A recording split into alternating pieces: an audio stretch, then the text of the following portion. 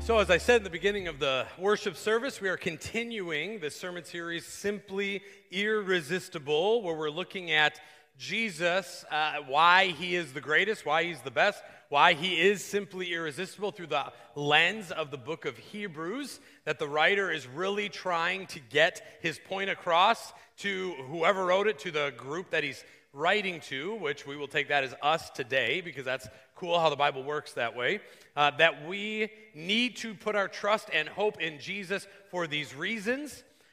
We started with why Jesus was higher than the angels, why Jesus then came down to die for humanity, became a human, fully God, fully man, to die for humanity, to make, the atoning sacrifice for our sins, that one day we will be holy with God forever.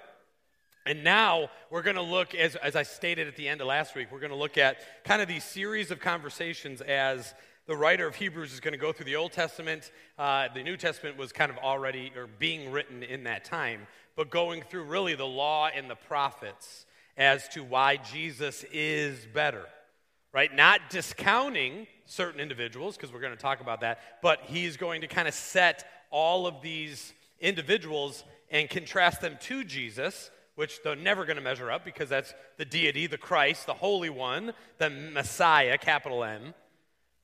And so we're going to talk that through because the people that are reading this letter back in 70-ish AD, the intended audience, and then for us today, they loved their Old Testament. They loved the law and the prophets. They loved the story of the Egyptians coming out of slavery in Egypt, which is appropriate. We can't even plan that how well it works up with a prep Sunday when we talk about the Ten Commandments. But the person of Moses, we're going to talk about him today and a little bit next week. My guess is we don't talk a lot about Moses, but I'm going to get ahead of myself because there's some really cool aspects to what Hebrews has to say. But we've also been looking at this through the eyes of one of our confessions, the Canons of Dort, talking about irresistible grace. Now, someone made a mention that we had irresistible faith up one time. That was an error, though it could make sense. It is irresistible grace. But we're going to look at another confession today, the Belgic Confession, Article 24, talking about sanctification and good works. That this is part of that grace and the irresistibleness of Jesus and how the Holy Spirit works in our life. That as we grow in faith, as we grow in love with Jesus and God and walk in his ways more and more, that's called the process of sanctification. It's not a one and done. You can't say, okay, I was sanctified at this camp at this time and that's it. It doesn't work that way. It is an ongoing process, which is a good thing because look at us. We are ongoing projects. Right? God plays the long game with all of us, and praise God that he does. But from Article 24 of the Belgic Confession, we believe that this true faith, now earlier on, it defines what true faith is. You can see that in all three of our confessions, right? Where's Dan? Our catechism guru. True faith can be defined in Dan's terms as, ask Cam. So is what? Ask Joe. Okay, let's just say it's going to make its way to Randy, I have a feeling. Yeah, so Randy, okay, be ready.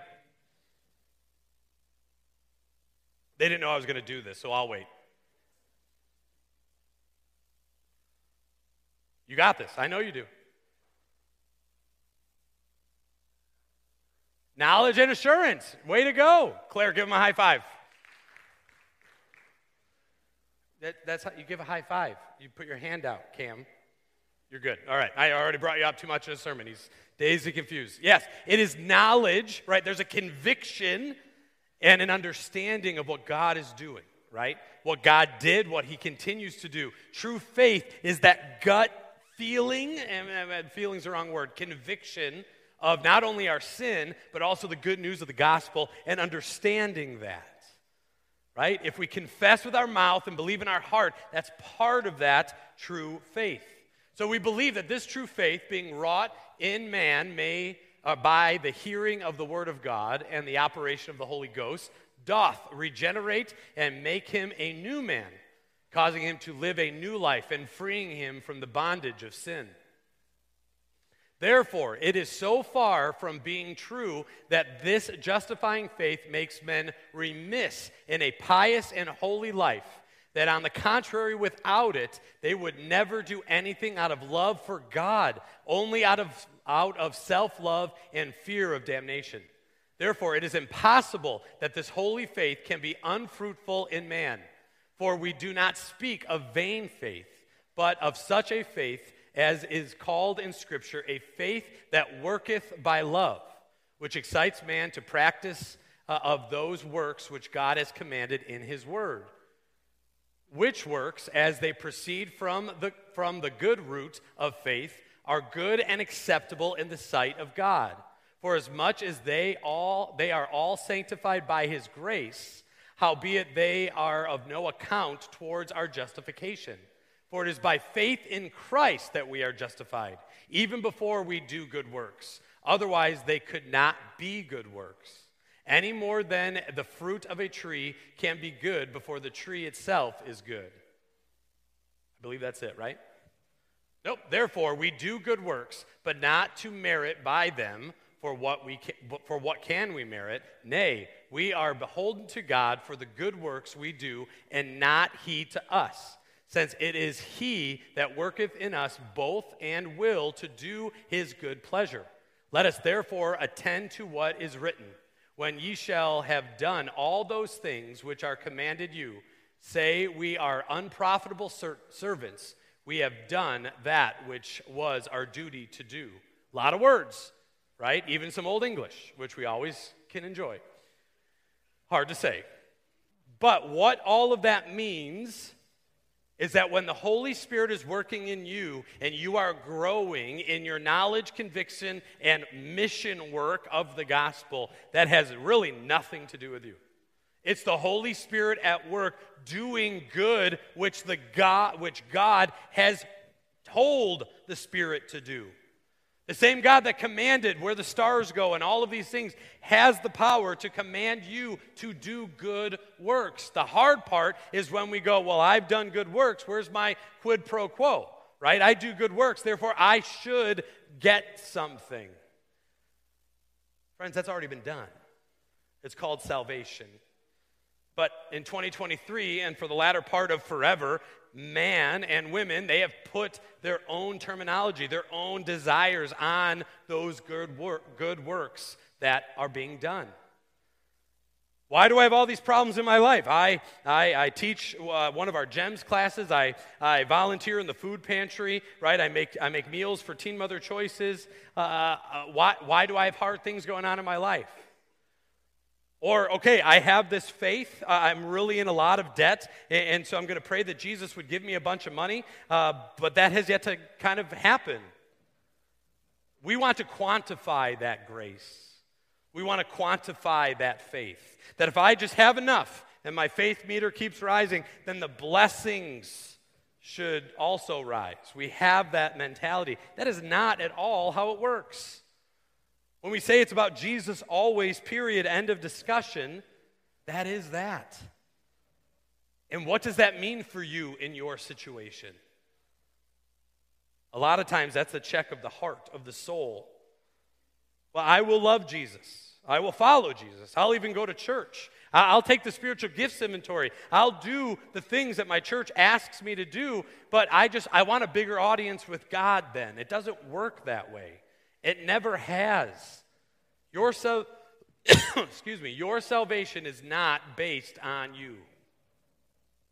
Your salvation has and always will be based on the work of Christ on the cross. And now the power of the Holy Spirit, which is at work in you, regenerating your heart, giving you a new heart, a heart that doesn't want to worship idols, that doesn't want to worship self, that doesn't want to be led astray by X number of things.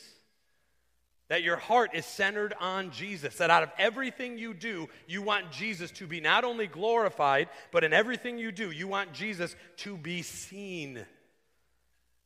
And I know that as I say that, my whole body starts to clench.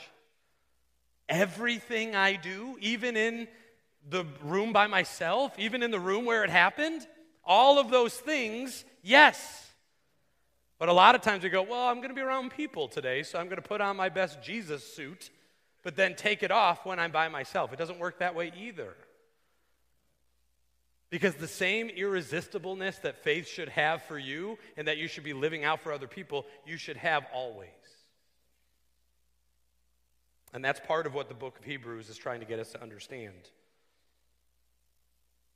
How can we be faithful? How can we walk that out and help other people? How can we actually tangibly take this irresistibleness of faith? And I'm going to pause for a second because I'm just getting a feeling in the room that for some of you, your faith is worn out. So I'm going to go off book a little bit. But if you're here this morning and your faith is worn out,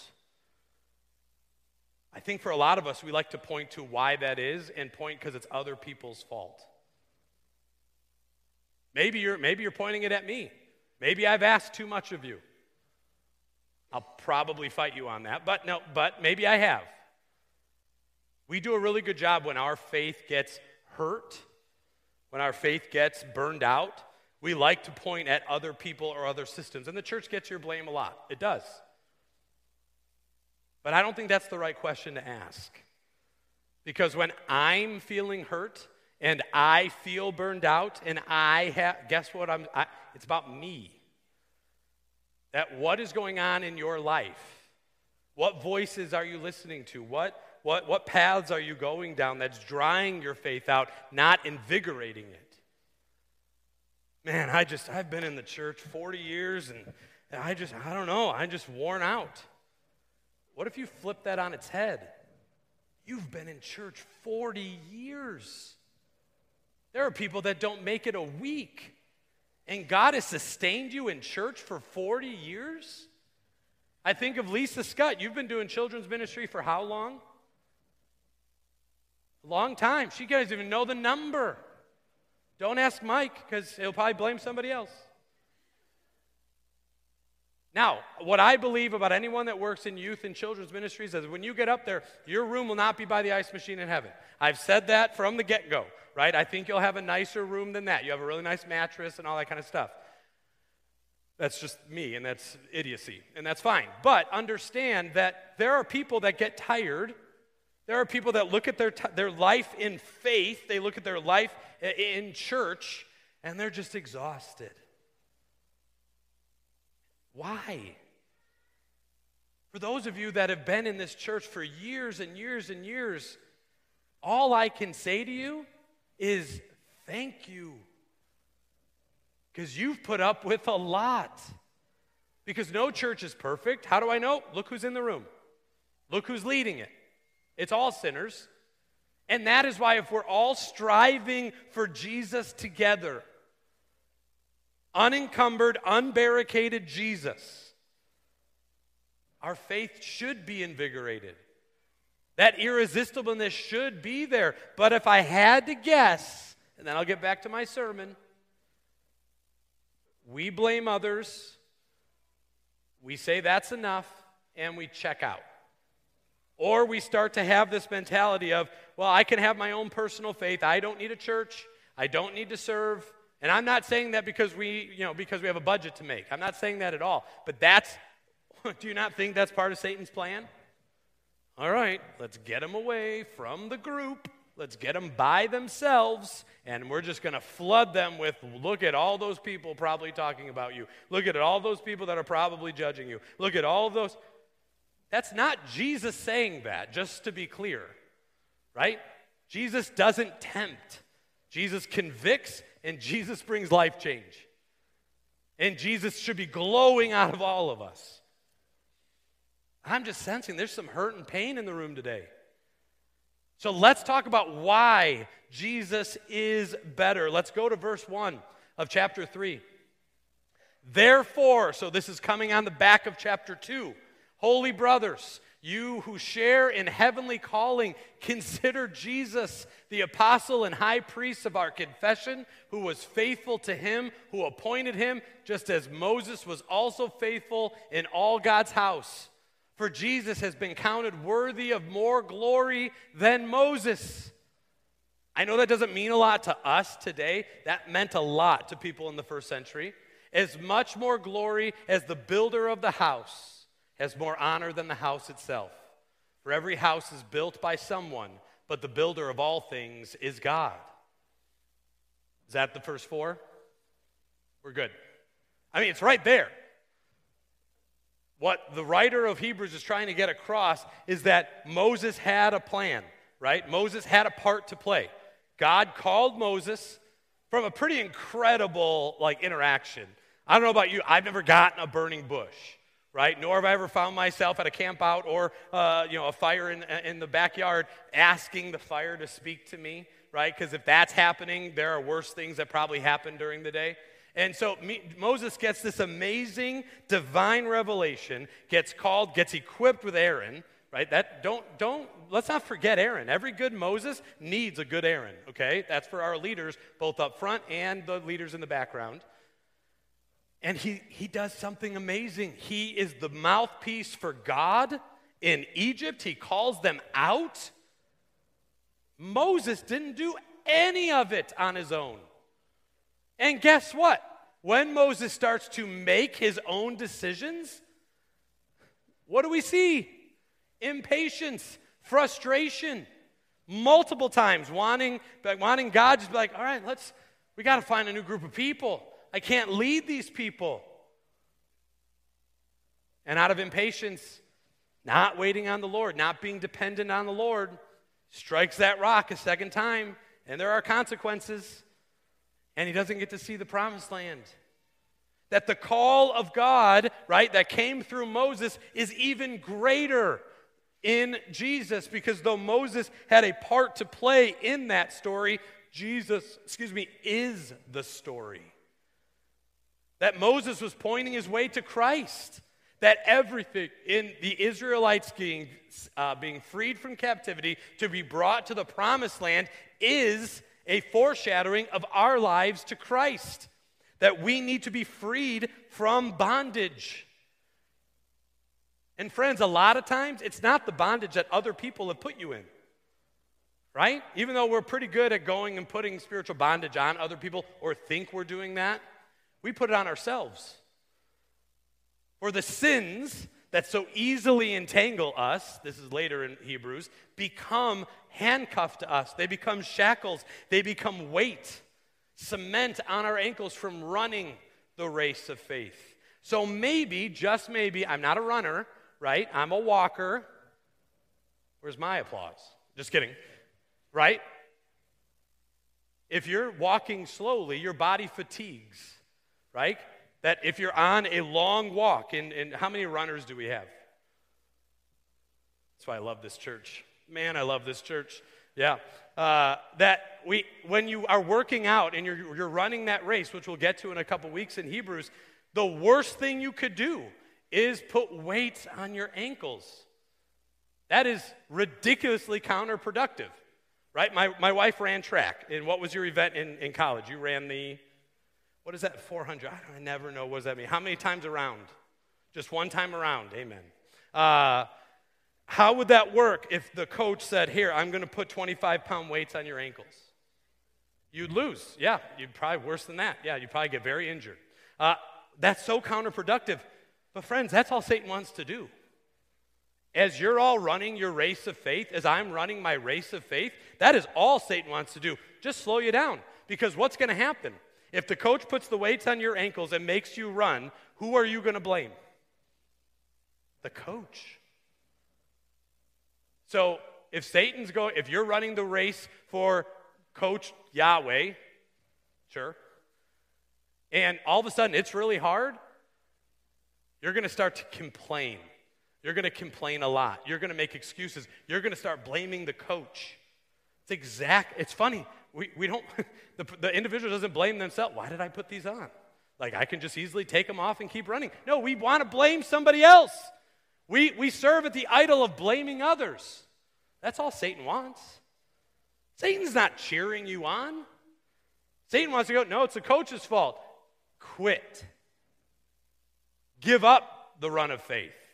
It'll be so much easier. So much easier when you can do what you want, say what you want, lie, cheat, steal. Don't listen to the coach. The coach is saying, be disciplined. Let's run the race. Look to me. I'm the author and the perfecter of your faith. Now he's saying, Jesus, better than Moses. Let's keep going. I still have a sermon to preach. Just kidding. Now Moses was faithful in all God's house as a servant to testify to the things that were to be spoken of later. But Christ is faithful over God's house as a son, and we are his house, if indeed we hold fast our confidence and our boasting in our hope. One of the things we see a lot in kind of CRC churches and kind of in the Midwest, you have a lot of family-owned businesses. And the hope, for the most part, and I know nothing about it. Now, funny story, my dad was just about to open a chain of fish stores with his friend Bobby Wagner in kind of the Lockport area. Right before they were going to sign on for property, he died. And so I always think about that. Like, what if that was the family business? And I think about that because a lot of times in a family business, now I know a lot of you family-owned business people will probably come up and tell me I'm wrong, but I do think I'm right in this. You hope to keep it in the family, that a family-owned business is just that. And so understanding that, you hope and pray that you have people in your family then that want to invest in the family business, that want to give to the family business, that don't want to tarnish the name of the family business. Let's flip that on its head and bring it to the church. If the church is the family business of God, now that sounds super like exclusive and not friendly, and I don't mean it that way, but if we are the bride of Christ, the church, and we all have a part to play, the hope is that we don't want to tarnish the family business. Because if we're out living lives as wild, wild sinners, not really caring or holding to Christ, and then people go, ooh, and that person's an elder at Munster Church? That person leads in the children's ministry at Munster Church? All of a sudden, Munster Church doesn't look so good. Right? That's why I always say, if you're going to put the Munster sticker magnet on your car, be careful how you drive. And believe me, I'm saying that to myself as well. Me and my wife, Carrie O. Andretti. We really are. We watch how we do that. If anybody has a spare room for me to stay tonight, that's probably going to be what happens. But what we just read in Hebrews is that the Son understands, right? The Son does not go outside of the Father's will, the Son being Jesus, the Father being God, the creator of all, and he has done the work. And he's given it for us to do. We're going to talk a little more in detail about this next week, but I'm going to leave you with this challenge. There is a story at play at this church. There's a story at play at any true church of Christ. There is a narrative at work. It's the gospel narrative. The question I have, along with you, if you pick up the news and notes, there are questions for further study in there. A, what part are you playing in the family business? What role do you have? How are you supporting that? And how are you stepping into the work of Jesus Christ? That if Jesus has done the work in your life, and you claim Jesus Christ, then what are the good works coming out of your faith? It's because of your faith you do them, not we get it because of what we do. No. But if Jesus has done the work and he's now currently at work in you, what are you doing? May I be so bold as to ask, and I'm probably going to get emails about this, but we'll have a great conversation. What are you doing for the gospel? If the gospel has made a difference in your life, then what difference are you making in the life of the world? Again, you don't have to die on the cross. Jesus already did that. But if you're looking at the church, not just Munster Church, but the church in general in the world, what are we doing? Are we being faithful? Are we walking? Are we leading? Are we a Moses? Are we an Aaron? Are we finding our place in the people of God and doing stuff? Not for the sake of doing it, right? We don't put on our fall family night just because it's fun. We do it because we want to meet people. We want people in the community to know where we are. I ask this of my council and my staff all the time. What would happen? What would the world think? Not the world. What would a 1 mile radius of this church think if this church closed tomorrow? Would anyone know or care? Like, it kind of looks like a church. Was that a church? Who was that? What was that? What did they do? No. Our hope is that they go, I was loved there. Regardless of my narrative, regardless of my story, they took me in. They taught me about what they believed. Maybe they fed me. Maybe they clothed me. Maybe they befriended me. Hopefully they did. That's some of the work we can do. And that's the collective. And I got to tell you, it's easy to do it collectively. Now, there's planning and communication and all of those things, and yeah, we don't always get that right. But as I close, I'm going to ask you, individual you, what are you doing? Where are you being faithful?